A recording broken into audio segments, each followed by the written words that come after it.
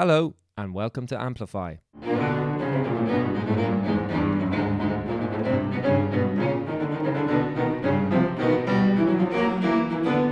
On this week's episode, he wants more energy, he wants more wildness, more exuberant enthusiasm, he wants more speed, he wants more loudness, more softness, more extremes, he just wants more. And that's Gerald in a nutshell. Violinist Darragh Morgan on his work in new music and some of the Irish composers he's worked closely with over the years. And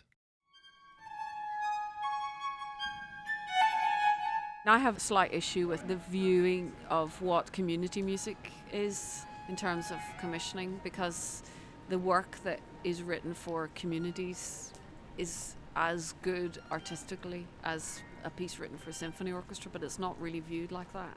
Deirdre Gribbin on collaboration, making projects happen and receiving a major individual arts award from the Arts Council of Northern Ireland.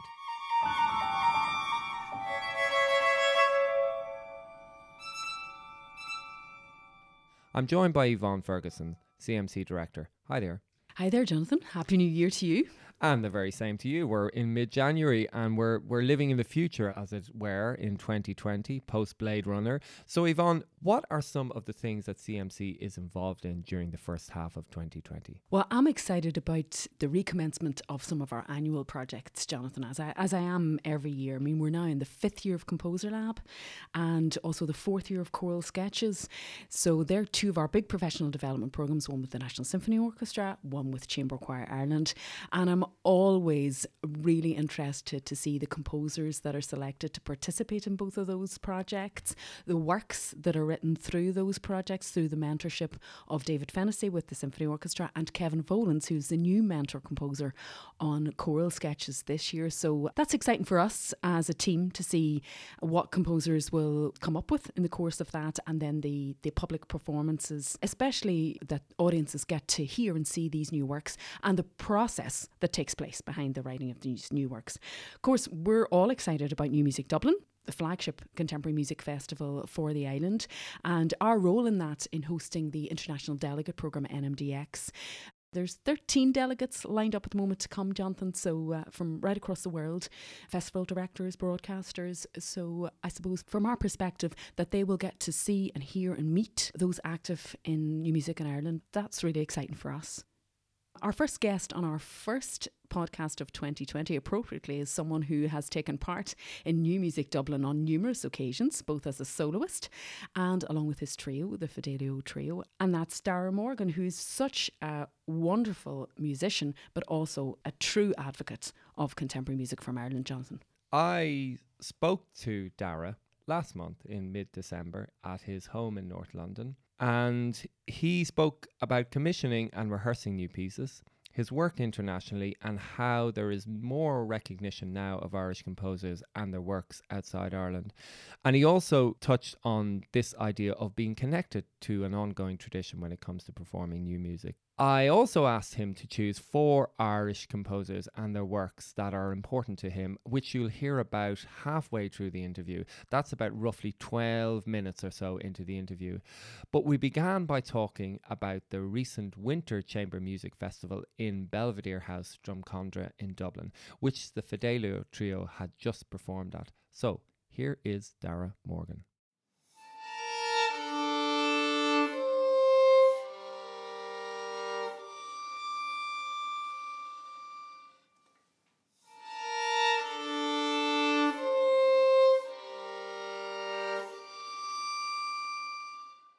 I think 7 years now we've been going with the festival, and it has a great sense of homecoming and feeling of somewhere we know really well every time we play there. The people who run it with us in Glassdrum and at St. Pat's are so supportive and always so interested as well in new music that we've always been able to programme what we want. And we've been lucky to have lots of commissions supported by the Arts Council of Ireland that we've premiered there as well before taking them on tour and abroad. We've had quite a list in the last few years. So John Buckley, then we had a new piece by Gerald Barry called Midday, and then we had a piece 93 Million Miles Away, wonderful trio by Anne Clear. Also Kevin Volans wrote a piano trio for us, his Le Tombeau de Regret, his 3rd piano trio. And then this year Brian Irvine. So how did that go, that trio with Brian? Brian is a wild, visceral, virtuosic writing composer. I first met Brian when I was 16 in Belfast. He had what was to become the initial Brian Irvine Ensemble. And I played a couple of tunes with this big band, playing fiddle with them, and met this very larger than life, pretty sweaty looking guy that evening after that gig. And that was our first experience in meeting. Over the years, we just got to know each other really well, and he wrote a brilliant fiddle concerto for me with the RT Symphony Orchestra called Un seul désir.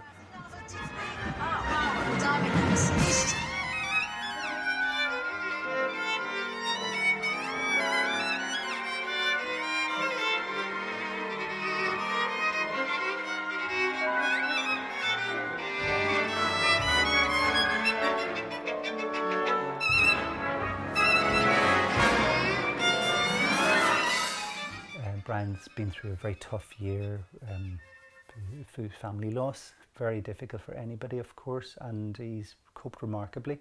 And I know he wouldn't mind me stating the fact that the piece is a lot about love, little stories, love stories, little tales of love, and it's really, I think, stories about him observing the love and the stories and about love between his own parents.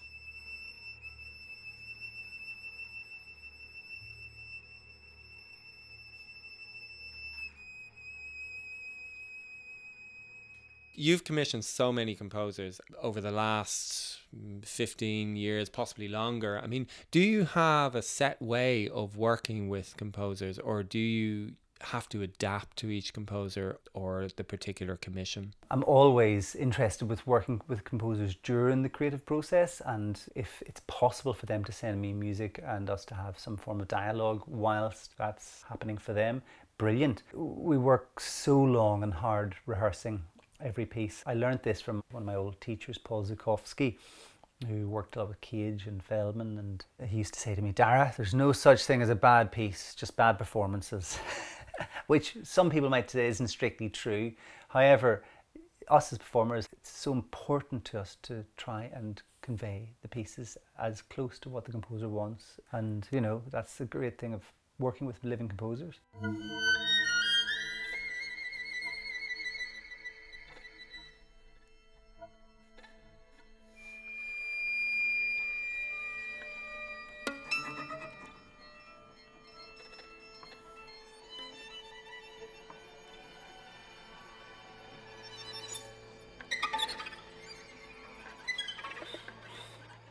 We also approach our playing with 350 years of heritage. You know, we're not new music specialists. We're people who happen to play a huge amount of new music. I spent a long time playing Baroque repertoire with John Elliott Gardner and the European Union Baroque Orchestra, and that's had an approach to the way I play Cage and Feldman. I grew up playing Irish traditional music, so when I started working with Mihal and Noreen and Derek Bell many, many years ago, all of those experiences have fed into pieces like Michael Finnessey's Mississippi Hornpipes that I've recorded, or pieces that Michael Finnessey's written with Norwegian folk fiddle, and how I've been able to approach what I feel very naturally a performance style playing them. All of those, as much as playing Schubert trios with the Fidelio trio, has fed into our approach into playing new music.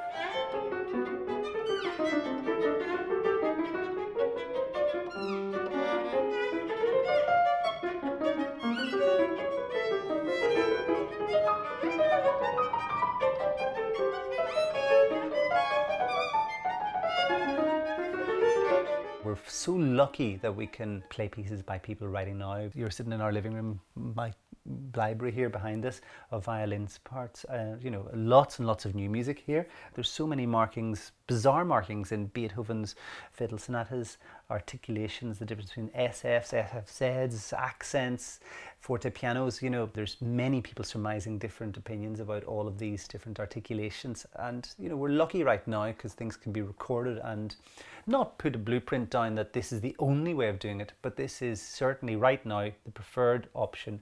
What's it like receiving a new commission for the first time? I mean, are you ever surprised or shocked or even, dare I say, bewildered? Mostly shocked and often bewildered. But it is like receiving a present. It's an incredibly special thing. You know, things have moved so quickly in the last 20 years from when I was receiving pieces from people like Joe Cutler. One of the first pieces he wrote for me, you know, I still played off the original manuscript that he sent me. To right now, when nearly 98% of the pieces we receive are all typeset already, even if it's just in Sibelius or Finale. I would love to see more pieces still in a more initial state in the composer's pen, because from that I find I gather a lot more initial emotive information from them. A lot of them have got beautiful copy. You know, Michael Finnis, who I mentioned, used to write out incredibly complex pieces that I recorded all of his violin and piano music, and I would find playing some of those pieces off a typeset score a bizarre experience, because it just wouldn't look like and feel like Michael's music to me. It's interesting. Yeah. So, you know, receiving new pieces, it's a weird experience, because nowadays you're also receiving them often on email, you know, and like it's become a little bit impersonal nearly. You know, it's nice to meet somebody for a coffee and then say, well, here you are, here's the score, or, and take it from that. Complete with coffee stains. Or yeah, and there are, you know, many composers unfortunately then see there are pieces after we've had them for a while and there can be the odd espresso stain.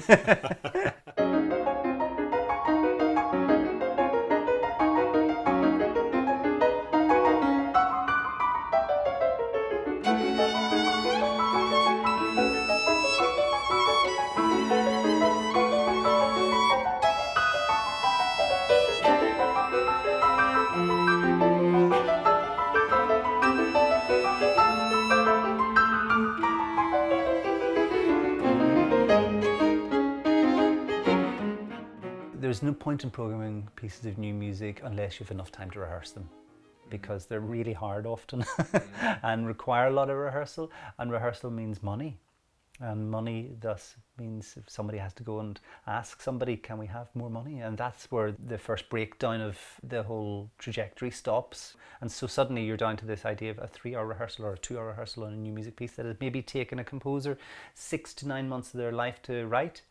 That doesn't seem to be good banking of the industry. People are often annoyed when you can't program pieces often or more regularly than we do, because the programming very rarely comes down to just our idea.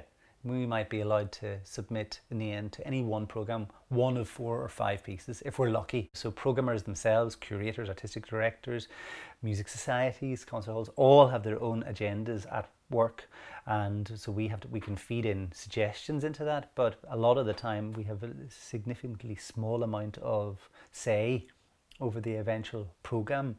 So it's, you know, it's really hard. Do you think that there's more of an interest in that sort of context of Irish composers' works being performed internationally? Like, let's say when you pitch a program, or when you suggest a program, not pitch, but when you suggest a program to a festival, whereas before it might have been completely closed down if you had any new piece of new music on it. Is there more of a... Oh, absolutely. I mean, your question kind of brings me back to a memory, which was in Wien Modern.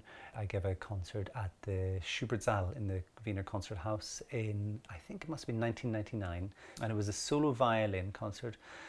The festival that year, Wien Modern, was called the Fringes of Europe. They picked what they described, I think even the director used the word obscure to me, countries. Obscure to them meant Ireland and Iceland. I played John Buckley's solo violin sonata. I played Gerald Barry's Triarchic Blues. And in between that, I played lots of trad. And also a piper came and played Roger Doyle's Under the Green Time, and then some trad solo pipe stuff. The concert was such a success. It was sold out twice in the one evening in the Schubertsaal, and there was a real electric buzz that night, even though we were seen at that stage as the fringes of Europe. You know, jump forward 20 years and it's the norm to see many names, if it's people like Ed Bennett and Clear younger generation, or, you know, Kevin Volans, Gerald Barry, Ian Wilson, Deirdre Gribbin, Donica Dennehy, Jenny Walsh, of course, all on the international platform. You know, I'm really proud of that, and also our own part in that, because we're lucky to have recorded lots of albums and played, you know, worked lots with NMC and other companies abroad.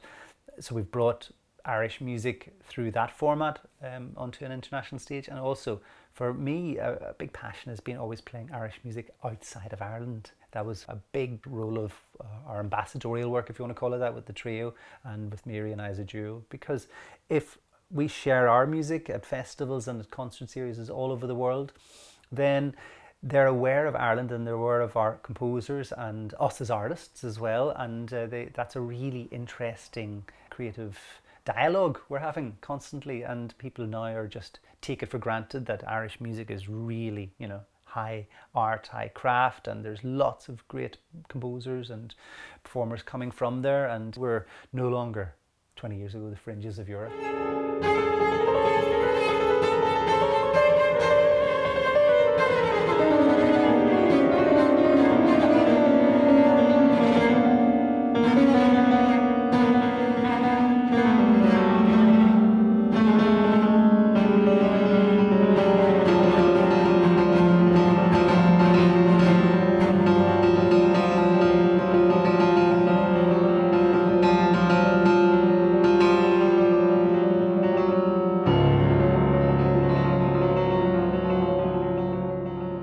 One of the other things I asked in the prep, so to speak, for this interview was for you to pick 3 or 4 works by Irish composers that are important to you. So it's kind of like, I suppose, the equivalent of the Irish New Music Desert Island discs. Do I get to the Bible and Shakespeare as well? No, Heaney and maybe, or Joyce and... That's just the Radio 4 version. It's very, very difficult because, of course, I've had both written for me and also I've performed so many solo violin pieces by Irish composers. I've also performed and recorded so many works for violin and electronics. And then, of course, in a duo with Mary DeLay, my wife and pianist. And then, of course, with the trio. And on top of that, soloist with orchestra. So there's a huge different kind of catalogue of styles and sizes of pieces and styles of music. I suppose one of the pieces that comes to mind first of all would be Donnacha's Elastic Harmonic. The reason Donncha asked me to record that was on the back of a trio I commissioned called Bulb. And to quote Donncha, that piece has become something of a cult status. And that in no small count goes to the amount of performances we've given of it. I would imagine we've played it nearly 100 times around the world. But with Elastic Harmonic, it's a really exhilarating piece to play. I've also had the opportunity of playing it, you know, on Radio 3 in performance with the Ulster Orchestra and recorded it for NMC.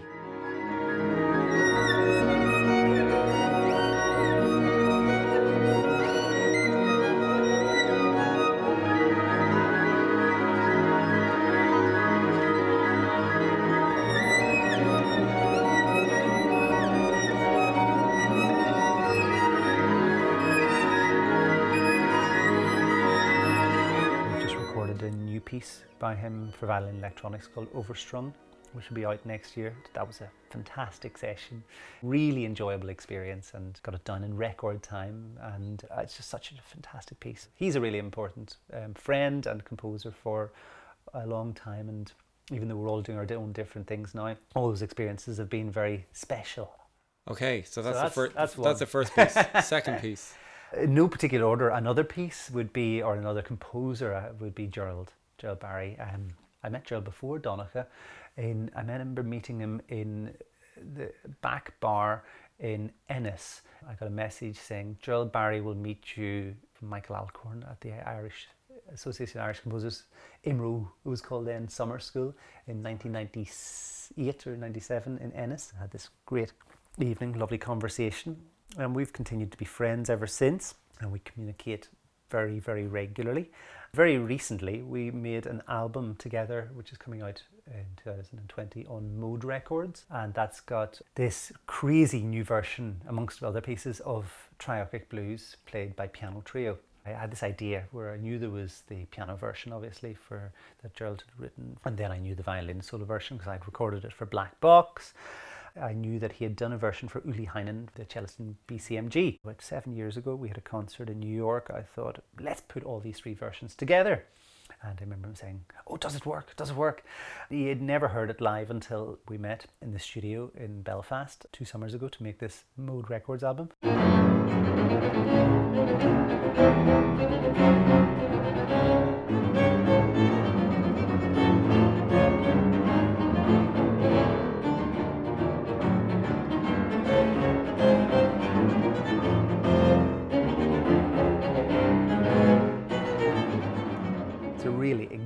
grating sound. It kind of sounds like Irish nan carol.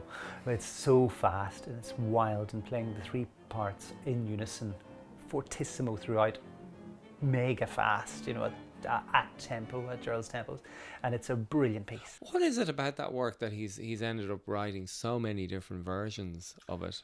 Do you know, every note in that is just perfect. And by that I mean, I not only know the piece really well, but I can sing it in my ear. If I had to write it down now, I could annotate it for you. And that's why it's such a good work. Not just a bunch of crazy fast notes with virtuosic writing. It's really cleverly worked out.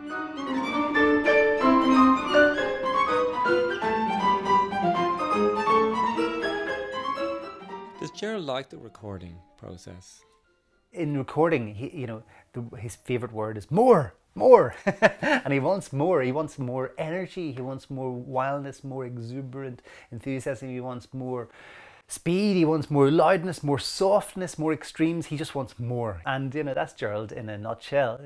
Musically, it was a sheer pleasure to spend 4 or 5 days in a very intense situation recording with a composer of that magnitude. And that's one of those experiences in life one always will remember. Okay, number 3. Oh, number 3. Well, Linda Buckley has been a friend of mine since that summer school I mentioned in Ennis, where I first met Gerald. Probably met Linda the next day or the night that evening as well. She's a beautiful composer who I just love the sounds that she comes up with, and we've just recently made a new recording together. She's got an album coming out on NMC next year. Yeah, I recorded this very cool piece she wrote for me. I think she wrote Exploding Stars about 9 or 10 years ago for Violin Electronics, and I've played it again all over the world, and we've just recorded it. So that's a special piece, and I love just the sounds that Linda comes up with.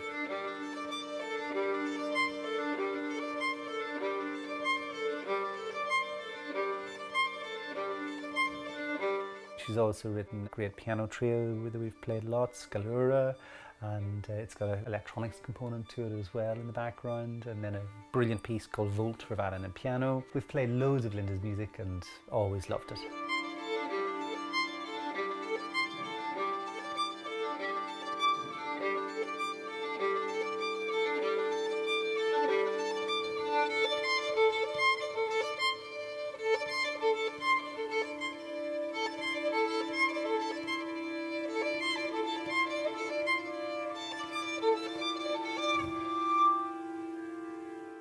Is it important to you to sort of have ongoing artistic stroke personal friendships with particular composers? I suppose as you get older, you realise who are the associations who are friends and who are the associations who are composers, just professional associations, and that's absolutely fine.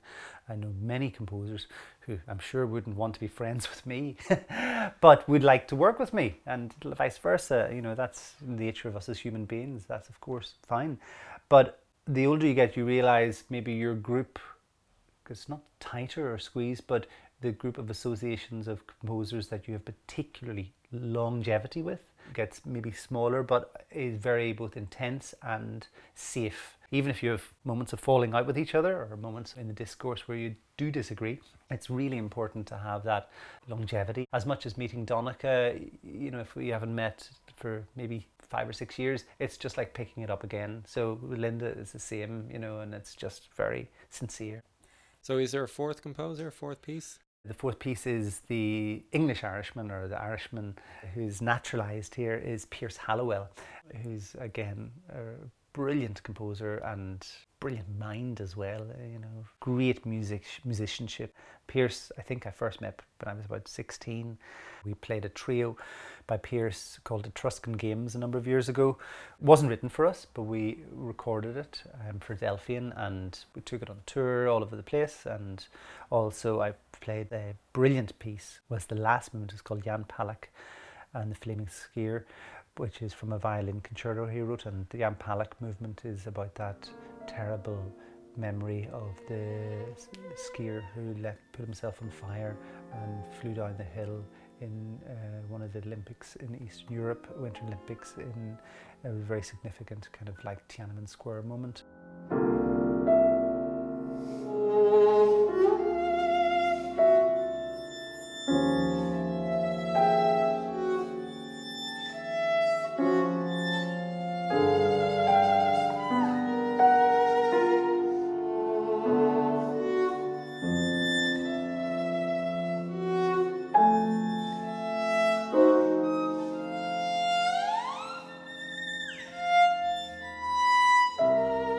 It's amazing to think now the composers that you would have either met or seen who now seem to be just part of history. You know, I remember seeing and talking to Ludoslaski when we played in the Guildhall his Partita, or, you know, the following year I was in Albury as a student and seeing Takemitsu walking on the beach. Wow. Or I remember meeting, you know, Copeland in 1989 in the States. The idea that now, you know, these are part of history rather than living or modern composers, you know, and fascinating. Or even Stockhausen, it doesn't feel like so long ago, you know, been standing backstage in the WDR in Cologne to go on stage with Musikfabrik, and Stockhausen walked past and gave us a kind of, it looked like a kind of slightly like a papal blessing. It's amazing to think of these people now are part of music history rather than living music. We don't tend to think about living composers as part of, you know, potentially part of history in the future. And I don't think a lot of composers think about that, about their place in history. No, they're living at the minute, and that's, you know, what's important is to do it now. And although, you know, going back to what I have on these shelves behind me here, you know, I also have hundreds of bits of correspondence with composers in with the music. For me, that's really essential. Already composers I've worked closely with, like John Tavener, you know, I've got lovely inscription into the Hymn of Dawn that I premiered with the Ulster Orchestra by John, and talking about what he liked in the piece with me and what he wanted. And John's no longer alive, and it's really important to hold on to these moments of history as they become as well, and inspiring to look back at.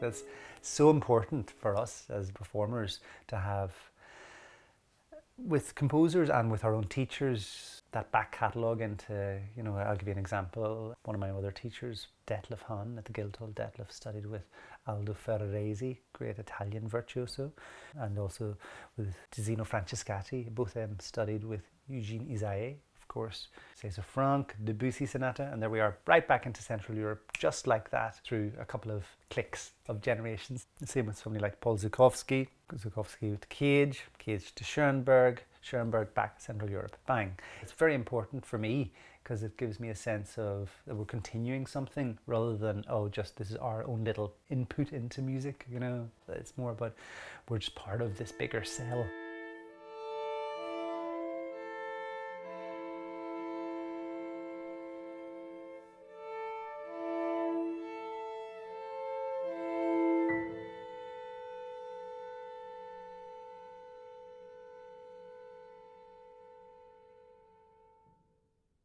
Kevin Volan's first piano trio performed by the Fidelio Trio, closing that feature on violinist and new music advocate Darragh Morgan. And for a list of all the musical excerpts used on this podcast, please check out the show notes for our podcast at cmc.ie/amplify.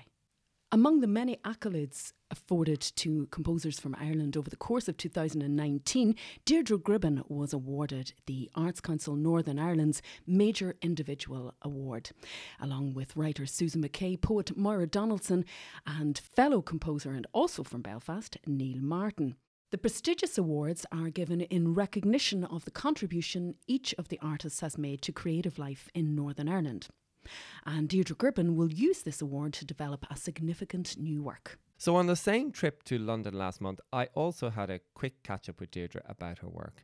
The interview was recorded outside a busy cafe, so there is some background noise. She spoke to me first about receiving this Major Individual Arts Award from the Arts Council of Northern Ireland. I'm really delighted that I've received this Major Individual Arts Award from the Arts Council of Northern Ireland. It's a real I feel it's a real honour and a real celebration of the work that I've done in the past and the international profile that is being recognised. It's really nice.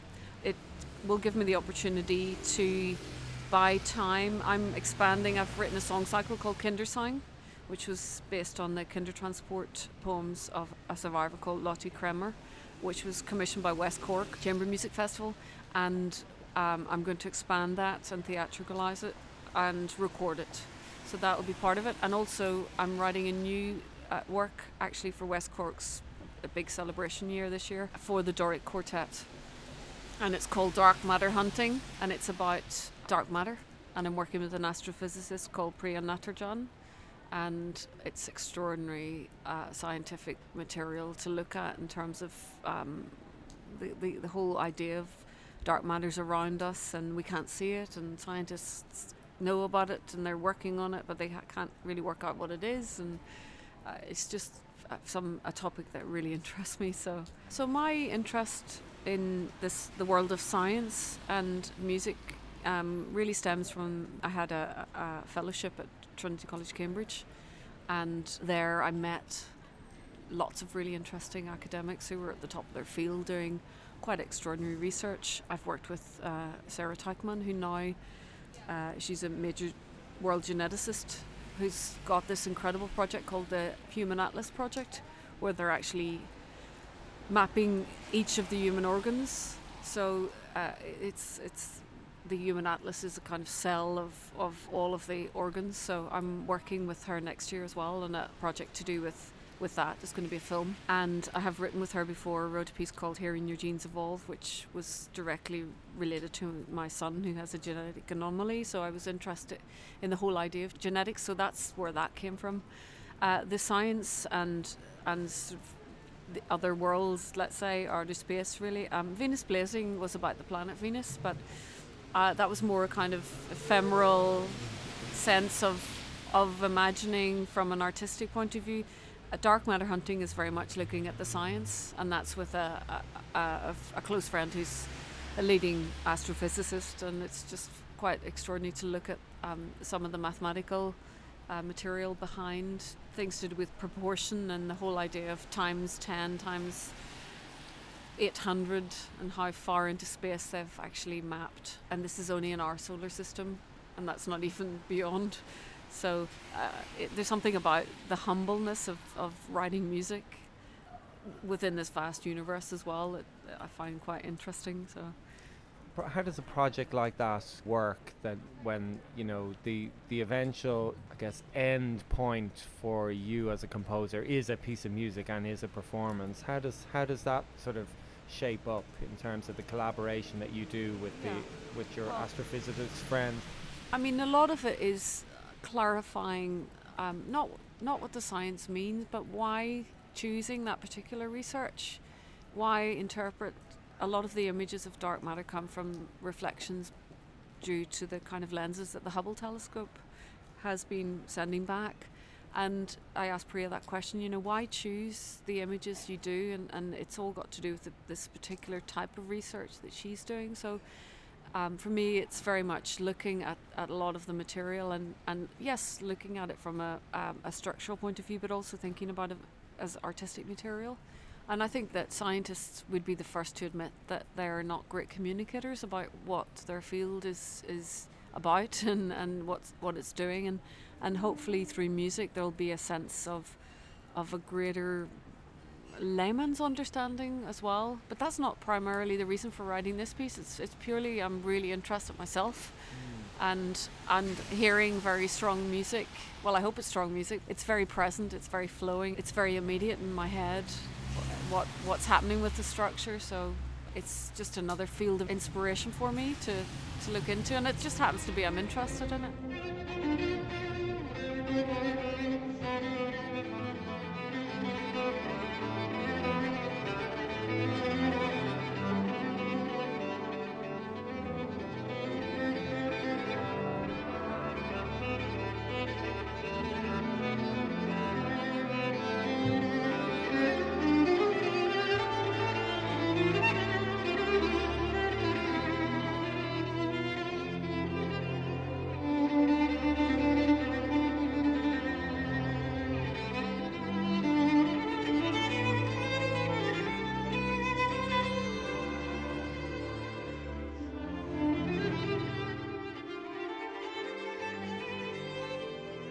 So much of your work has been, very, very project based and very, very collaborative.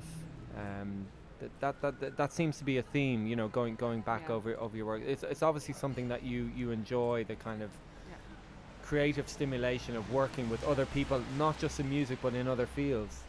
A lot of the projects that I have endeavoured to do over the years have not really fitted into boxes that a standard kind of commission would work for. I suppose a good example of that would be I worked with medical engineers in Canada on a sonic wall, and it was for a hospital waiting space. And that really came out of the fact that with my son, I've spent a number of years going into hospital situations, and I'm always interested in what is the environment like in terms of a child who has to be in that environment. And I had a Winston Churchill Fellowship, and that enabled me to go to Canada and America to look at the best practice in arts to do with disability and inclusive practice. And I happened to go to this hospital, and instead of having toys in the waiting room, they have this space which you stand on a floor that you interact with the visual images, and the longer you stay on the floor, the more of the image will be revealed. So that helped concentration. It took people's minds off the treatments that they were about to have. A lot of the treatments are repeat painful injections. For example, children with cerebral palsy need to have Botox injections regularly to manipulate their muscles, and that's very painful. And they did a study showing that pain levels were actually lower when they'd interacted with this device after they'd had their treatment than before when they were not interacting. So they asked me to write music for that, so I spent the summer there observing how people used the space, and then I wrote a forest of birds. So there was so the image, the more you stand, it reveals trees, and then the different bird song interact. So you can have 12 people on it, more or less creating their own composition. Now, that was an incredibly imaginative opportunity for me to be able to do that, but it's not one that would have come through any kind of commissioning channels in a conventional sense of the way. But 4,000 children used that device within the first month. So in terms of what a composer in the 21st century may think about in terms of their career, that was a very creative way of my work being somewhere that people could experience.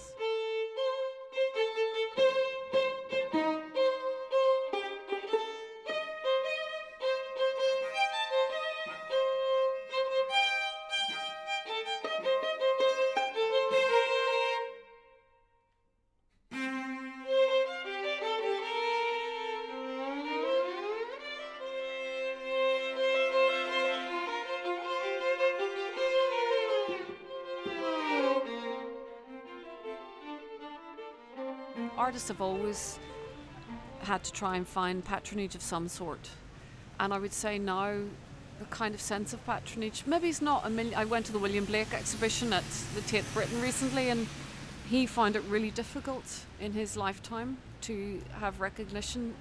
He organised his own exhibitions, nobody came, and it was only at the end of his life when he had a patron who allowed him to the space and the time to do the Dante responses to the Dante Inferno, and those incredible images that we've got. So it hasn't really changed in that respect, but I think now composers probably need to realise that that's part of it. If you're going to go into this world, there is something about you. If you really believe in your project, you have to seek it out, and it might take 3 to 5 years to get it going, which is, not easy. Most of us have portfolio careers, and I teach at Trinity Laban Conservatoire, and we really advocate that. This is your life. It's going to be this, and I have a slight issue with the viewing of what community music is in terms of commissioning, because the work that is written for communities is as good artistically as a piece written for a symphony orchestra, but it's not really viewed like that. And it's a huge part of most composers' income strands is working with the community, and so it should be, because actually how can you expect them to go to your concerts if you don't embrace interface with an audience that knows nothing about your work? So that's a responsibility that I think every composer should really have. Yeah, it's always it's always separated out. It is. And by separating it out, it's almost, giving it a label Lesser that is status. lesser. Yeah. But then the whole sort of ideal moment for any composer is to have space to write, and that's also what this award that we talked about earlier is going to do for me. And I don't often get that, so I'm really, really delighted by that. And also, as you mentioned, to have the recognition from the Arts Council in Northern Ireland of your work and the impact and the contribution that you made over the last 20 plus years. It must be because this is the first award you've received from them. It is, yes, it is. And this morning I was at the end of a year-long celebration of women's music. Trinity Laban made a commitment to programme 50% women's music.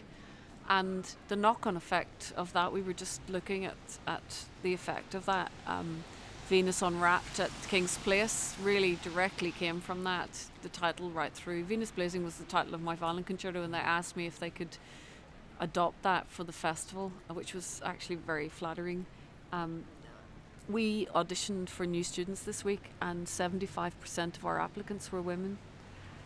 I'm sure that's a direct effect, a direct impact from, there are 4 women teachers in the composition department on staff.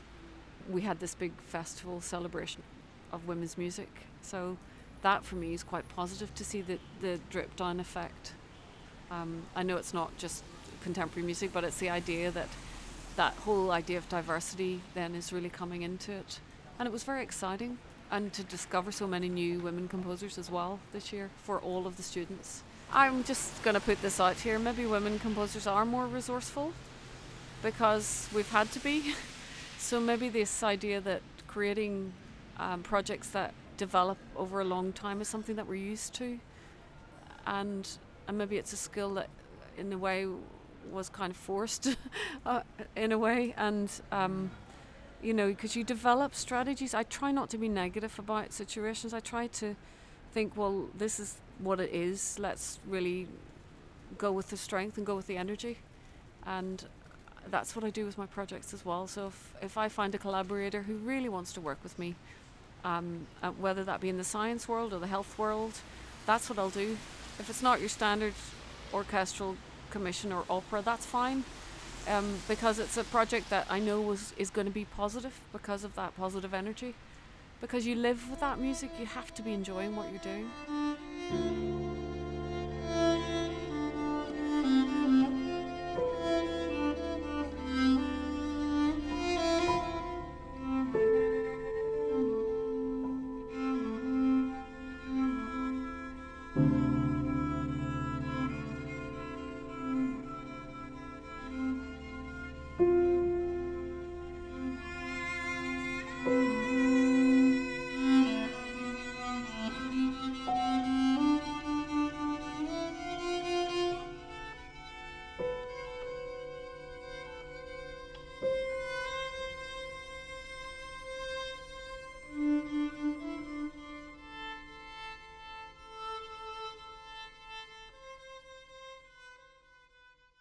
Deirdre Gribbin. That's all for this episode. Don't forget to like and subscribe to the podcast at cmc.ie/amplify. And do please tell us what you think of the episodes by emailing us at amplify@cmc.ie or through our social media channels. Until next time, bye for now.